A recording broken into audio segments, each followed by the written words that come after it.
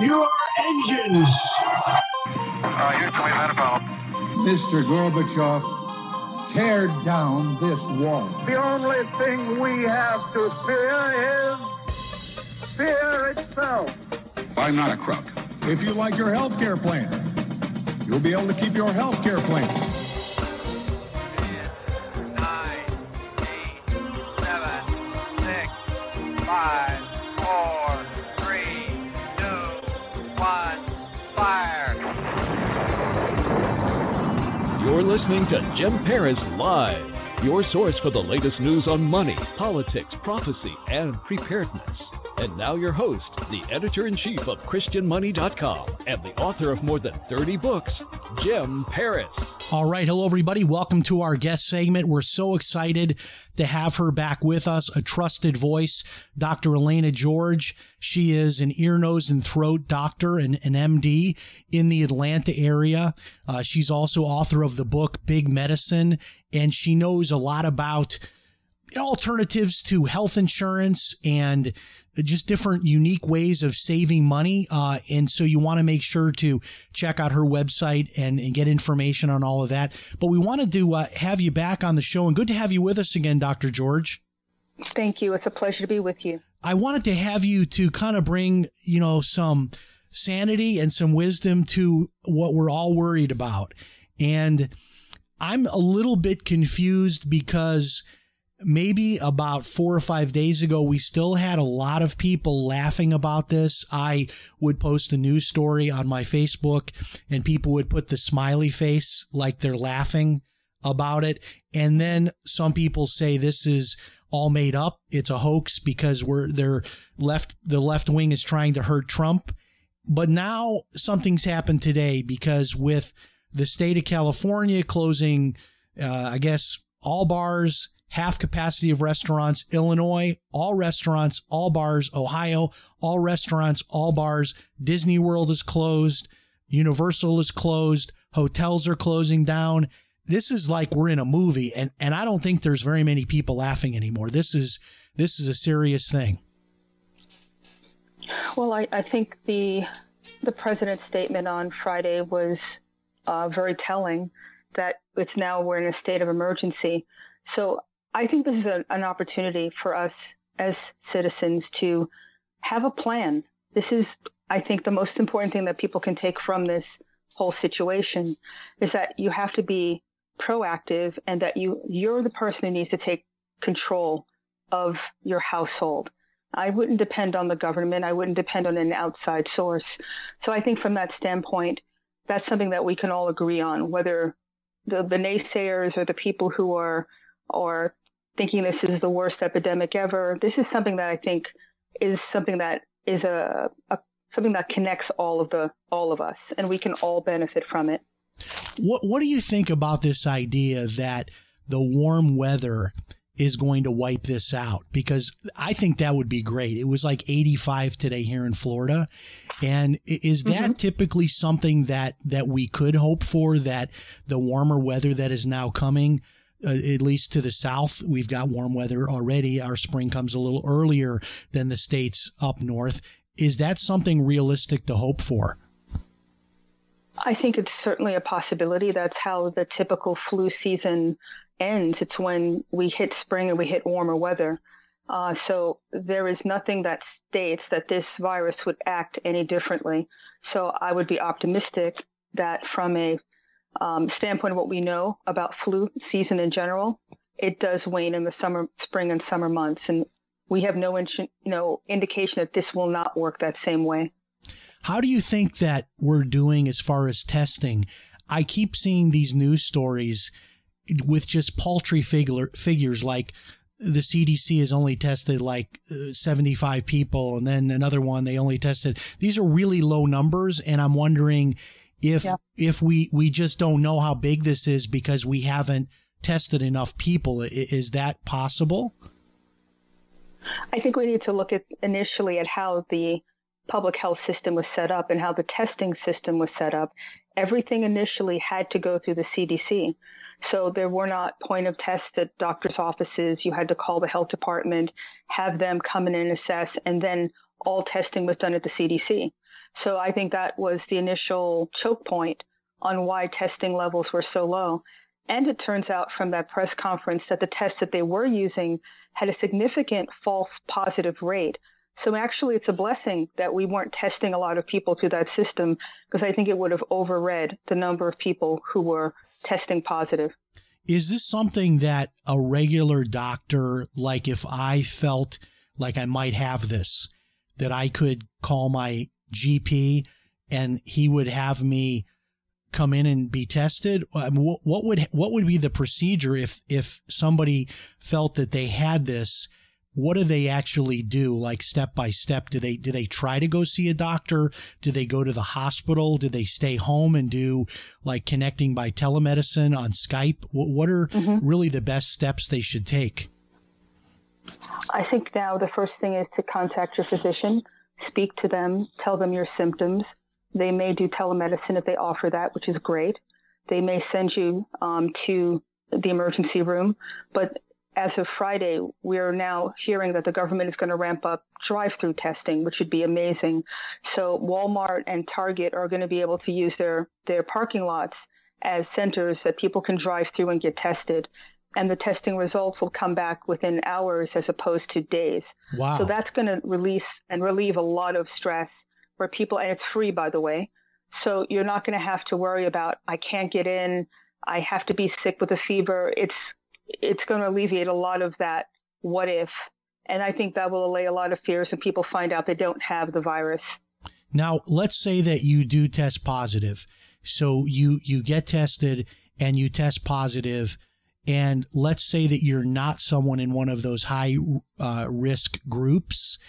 Are you automatically then going to be like taken into a hospital and put into a hospital room? Or are you going to be told to stay at home and isolate and then maybe be given some antibiotics or something? Tell us what would happen to a person that's a not high risk category that is positive. Right. You'll actually be asked to go home and quarantine. And obviously you're not going to go to work or leave the home for those 14, or I should say as many days as you're symptomatic. And I just read or just saw a story on 60 Minutes that in New York, they have a system set up that if you are sick, people come and deliver food to you and medication if you need it. So I think there's an infrastructure that's being set up, and you'll have to look at your particular city because it's being really set up on the local level. But technically, you should be able to get support from your citywide or statewide health department and public health service. So getting food, getting medication won't be a problem. Does the typical antibiotic, does that work at all on the coronavirus, or is there something new and special that they're having to come up with to deal with this? Well, and maybe people don't know, but antibiotics don't treat viruses. They treat bacterial infections. And when people are given an antibiotic, it's because there's been a secondary infection after you initially got the virus. So things like pneumonia, which happen usually as, I would say, a secondary effect from the virus, those folks would need an antibiotic. But it's not something at this moment that they have an antiviral, although there are some in the pipeline. I think that they fast-tracked, and it should be ready sooner rather than later. So the infection would be you get coronavirus, and then as a side effect, you get a respiratory type infection, pneumonia. Correct. Then that secondary issue that is the result of it, that can be treated with a standard antibiotic. But the actual coronavirus, if that's all you have and you don't have the secondary, then the antibiotic is not going to do anything. That's correct. But I think people should now think about ramping up their immune system. I think this is an excellent teaching point for complementary medicine. We already know that there are certain vitamins and supplements that help boost your immune response. And I would recommend that people be proactive again and they start supplementing so that they can actually enhance their resistance and their immune response before they get sick. And that's something that everybody can do.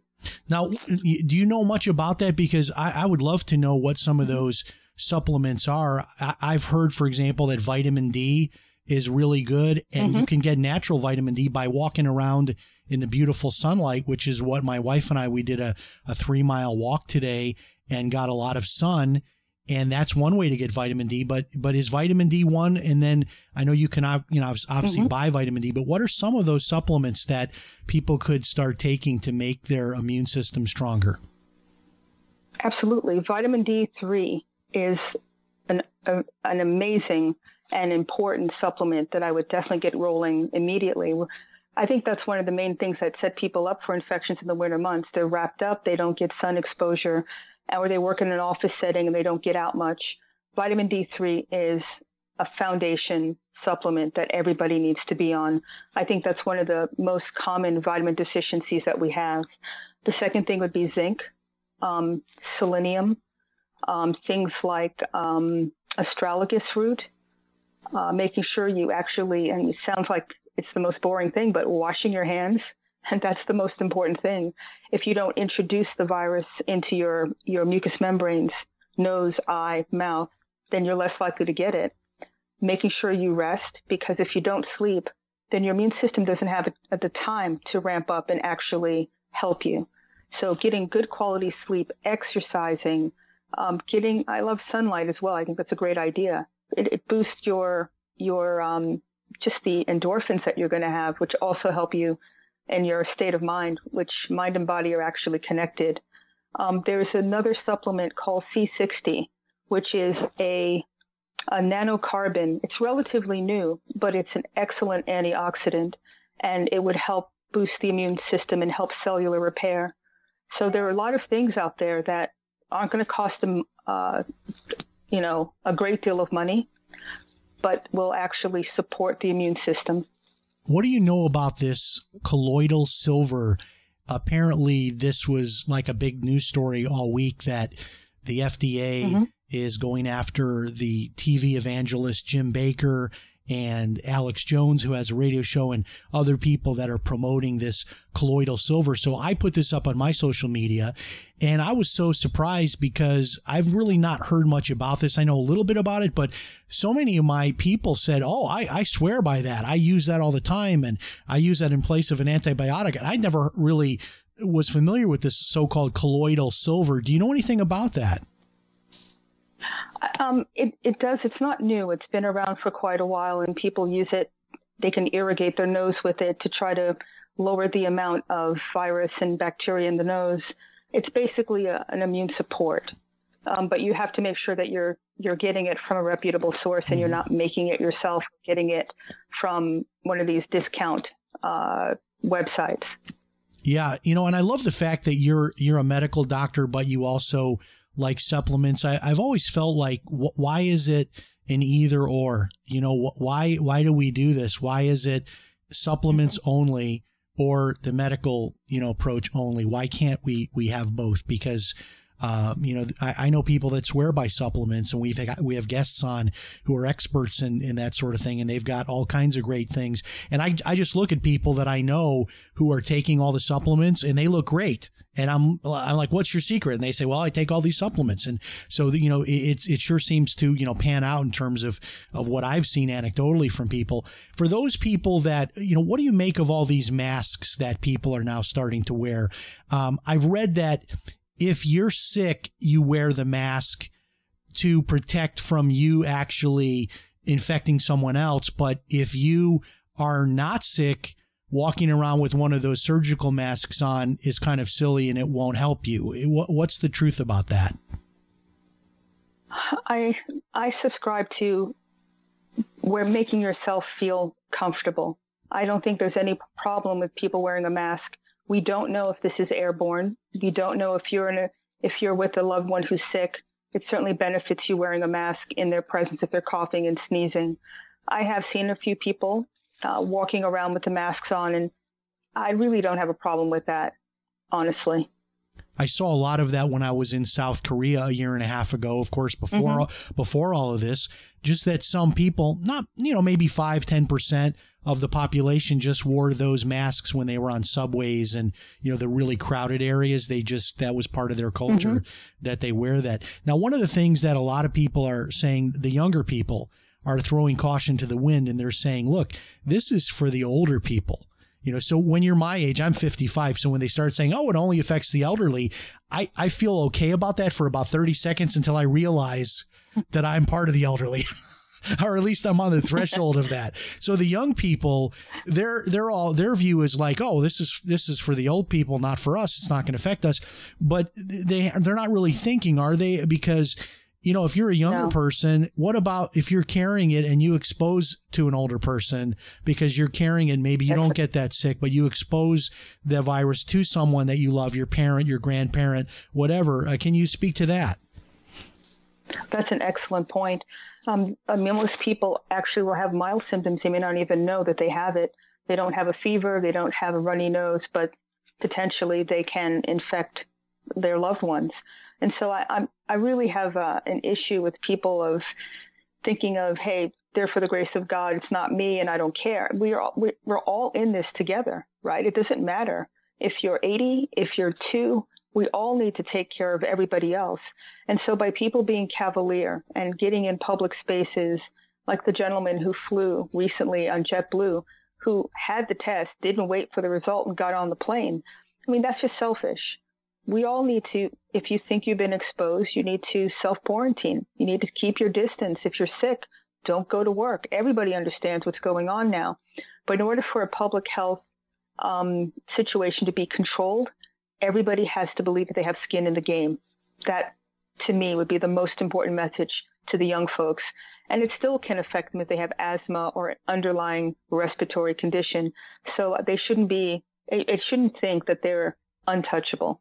And our guest tonight is Dr. Elaina George, and you can find her website, drelainageorge.com, and that's DR, and then Elaina, ELAINA, George, drelainageorge.com. That's drelainageorge.com. Or if you just Google her name, you'll find that, and we'll be sharing a link on our social media as well. Let's open up the phone lines. If you're listening tonight and you have your own question, we're not going to do individual diagnoses or anything like that because you can't do that on the radio, but you can certainly call in and ask your general question, maybe something you want to ask that I haven't asked. Here's the call-in number tonight. It's 888-287-3316, or you can call our toll number, which is 646-716-4041, 646-716-4041, or toll-free 888-287-3316, 888-287-3316, or questions by email, jim@christianmoney.com, jim@christianmoney.com. Okay, so I've already got a few questions that have come in even before you were with us. This is a great one. They say that they have read that this could live on surfaces outside of the body for days and days. They're saying here 9 days is what they've heard. Is that really true? I mean, like literally somebody sits down at a table at Starbucks and then 9 days later that person could have left the coronavirus on that table that I touch, and that's how I could get it? That sounds crazy to me. Well, I've heard 3 days, but actually it is true that it can survive on an inanimate object for a period of time.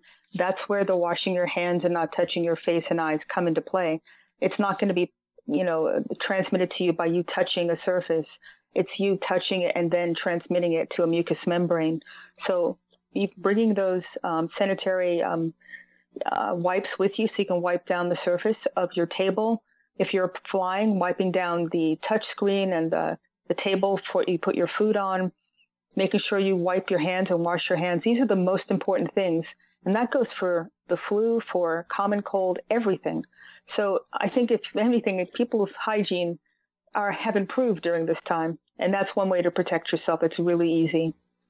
All right. So this next question is asking, this emailer is from Chicago. They want to know, are you aware of any time frame? Like, could we be talking about this I don't know, September, October? Or is this something where whatever happens one way or the other, it's going to happen in a certain window of time, like a few weeks from now? Do you have any sense of a time frame for this? That's a great question. I don't think I can tell you definitively how it's going to go because this is a novel virus. But if it acts like the common cold, flu virus, the cases and the amount of infections should start to drop beginning April, May, June as we hit spring and into the summer months. I think if you can believe the Chinese, it's already waned in China. So I think, and their situation is a little different than ours. The air quality, the nutritional status, the fact that a lot of their population smoke, they were really a lot more susceptible than the average American would be if you look at those absolutes. But with God's grace, this will start to end and drop as we hit the spring and summer months. Do you have any sense of the origins of this? I know I'm not a medical person at all, so I have no idea how these things get started. But there's been a number of conspiracy theories about, the Chinese had a lab that was in the same town where this all happened. And how does this kind of thing get started? And are there any signs of or any proof that this wasn't just some naturally occurring virus that gets going like any other virus? That's a really difficult question to answer. I think I've read the same articles as you have. From a science standpoint, as a biologist, I'm a little interested to know that there are novel segments of the RNA compared to the regular cold virus. That's kind of interesting to me. I don't know how that got in. I don't know if it's animal and it's some sort of chimera formation. That means two different strains or types of DNA commingling and becoming a novel strand. I don't know. I do know that we're in a position now that we as a society and worldwide, we need to start taking significant public health steps. I think it's really smart that the government has stopped planes from flying in from epicenters like Europe now and China before. You have to limit the amount of exposure coming in. I think the governors now are maybe being a little bit too aggressive with closing restaurants and bars without any notice. I think it has potential to make things a little bit more chaotic than they should be. Yeah, I know that really got my attention, being a money guy, because I'm thinking, wow, what does that do to the economy? Like, all these people that work in all these restaurants no longer are getting a paycheck. And how does that bake into the economy a month, 2 months, 6 months down the road? Another question here, this coming from Dallas, Texas. They want to know about hand washing and the different sanitizers. And there's so much discussion of this today. If you use soap and water, it's better. And then, as long as you scrub long enough. And then others are saying, no, you need to use the hand sanitizer. That's better. I mean, I know sometimes you don't have access to soap and water, so the hand sanitizer is your only option. But which of those two options is really better if you had the choice? I prefer soap and water because it doesn't dry your skin as much. Some of the alcohol-based hand sanitizers can make your hands really dry. And if you have cracks in the skin, then that can become a source for the virus to get in. So if you're washing your hands frequently, you want to make sure that you're not getting rid of too many of the oils and making the skin dry and irritated. That kind of defeats the purpose.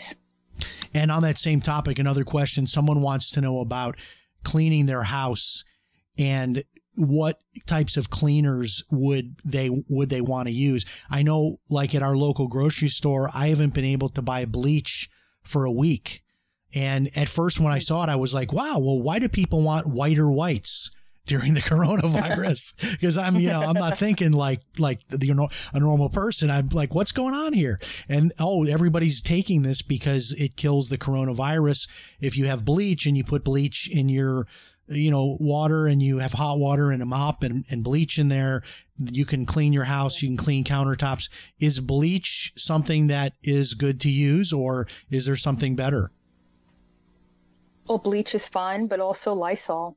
does a great job at killing like 99% of viruses and bacteria. So as long as you get something, I think it's better than just plain soap and water. But Lysol and the bleach would be really diluted, so it's not full strength, obviously. And another question here about food. Can you trust food, they're asking, that you get from a restaurant? Because you don't know, even if people, who's handling your food, they might, you go to a restaurant and people are standing over your food that are making it. And sometimes they have gloves on and sometimes not. And sometimes they have like a mask over their face. If it's like our deli, the guys in the back will wear like a little screen. If they have a beard, they'll wear like a little mask. Right. But realistically, they're kind of breathing over your food and touching it.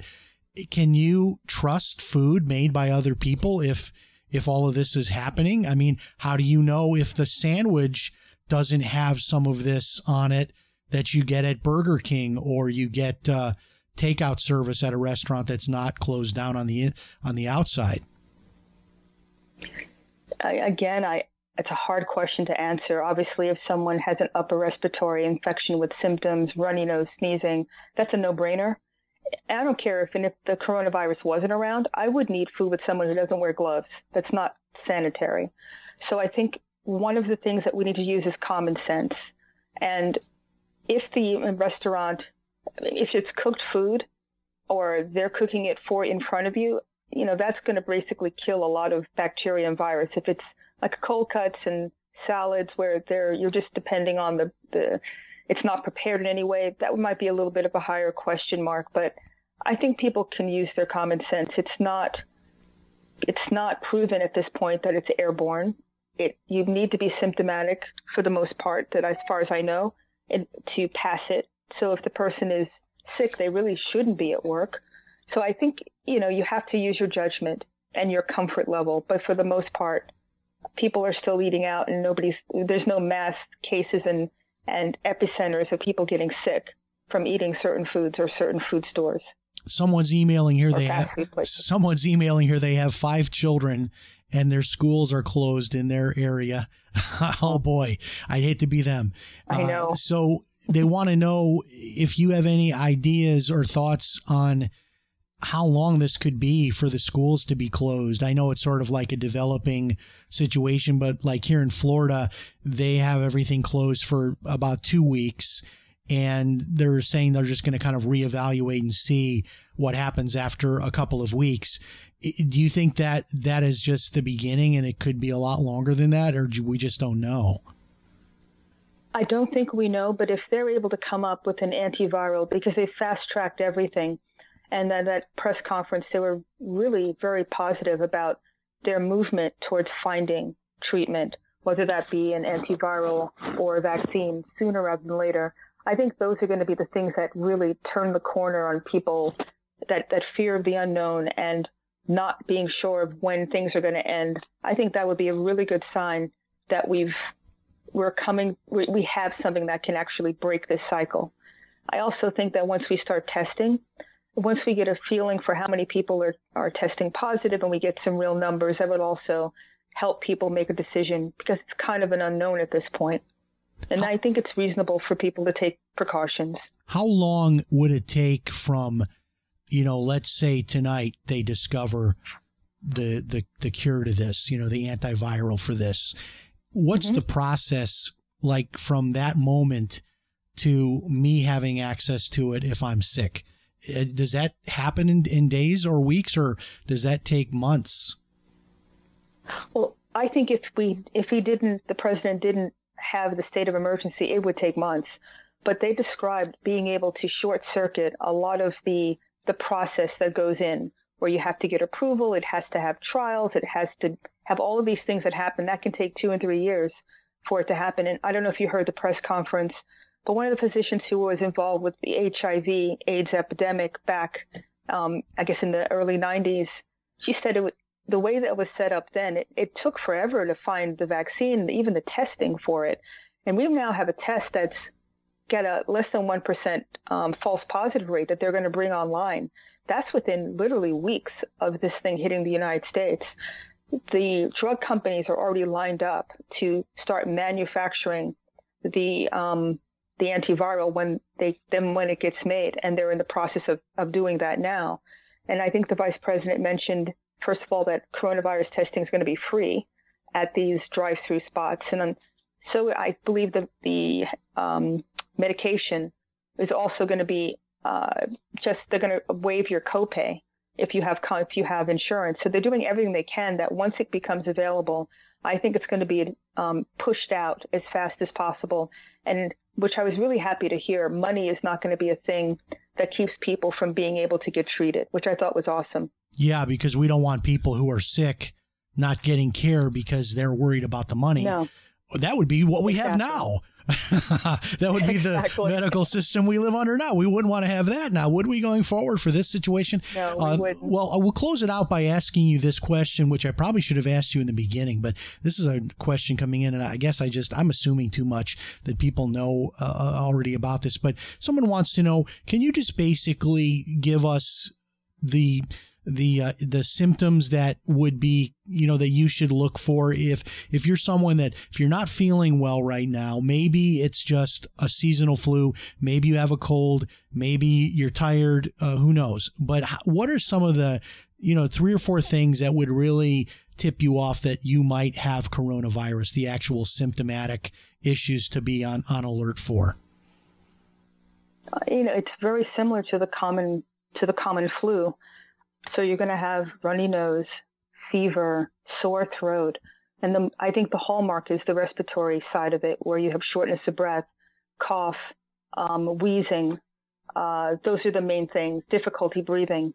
Those are the main symptoms. So it's hard. Sometimes I think there's some diarrhea associated with it as well. So it crosses with the symptoms. It's like a continuum with the flu symptoms. Therefore, if you think you're symptomatic and you have a fever, you should get tested. There's nothing wrong with that. Now that they're ramping up that system, that's what it's designed for. And if you are not positive, it gives you peace of mind, and then it lets you be able to, to live and actually interact with people without everybody having to self-quarantine when maybe they may not have to in certain instances.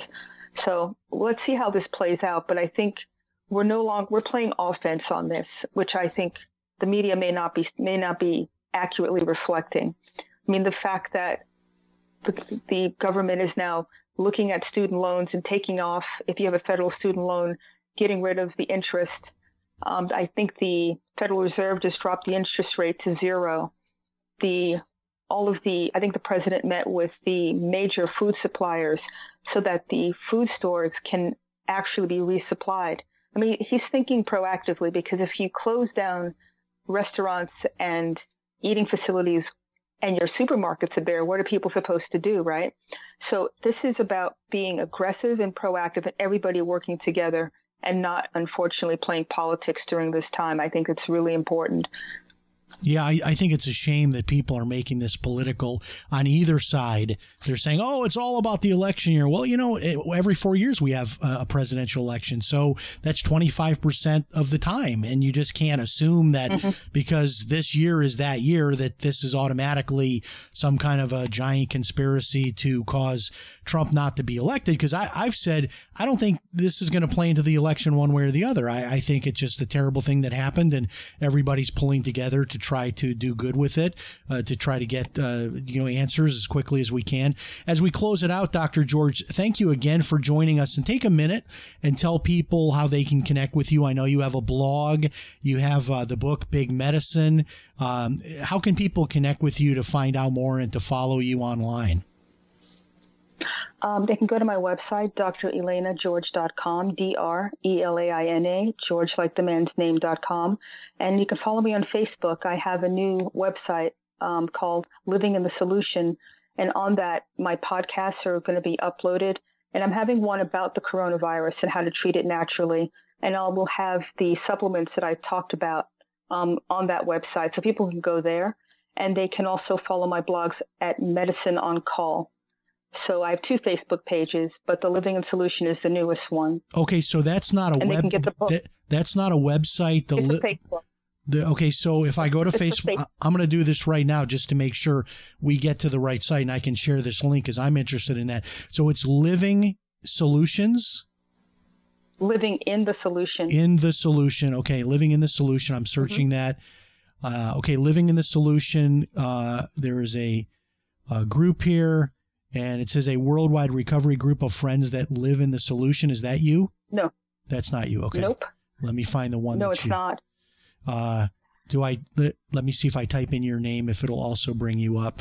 Dr. Elaina George, I'll put in there because we want to give people, because I'm interested in this, the podcast that you're doing with all of the supplements you're using. When is that coming up?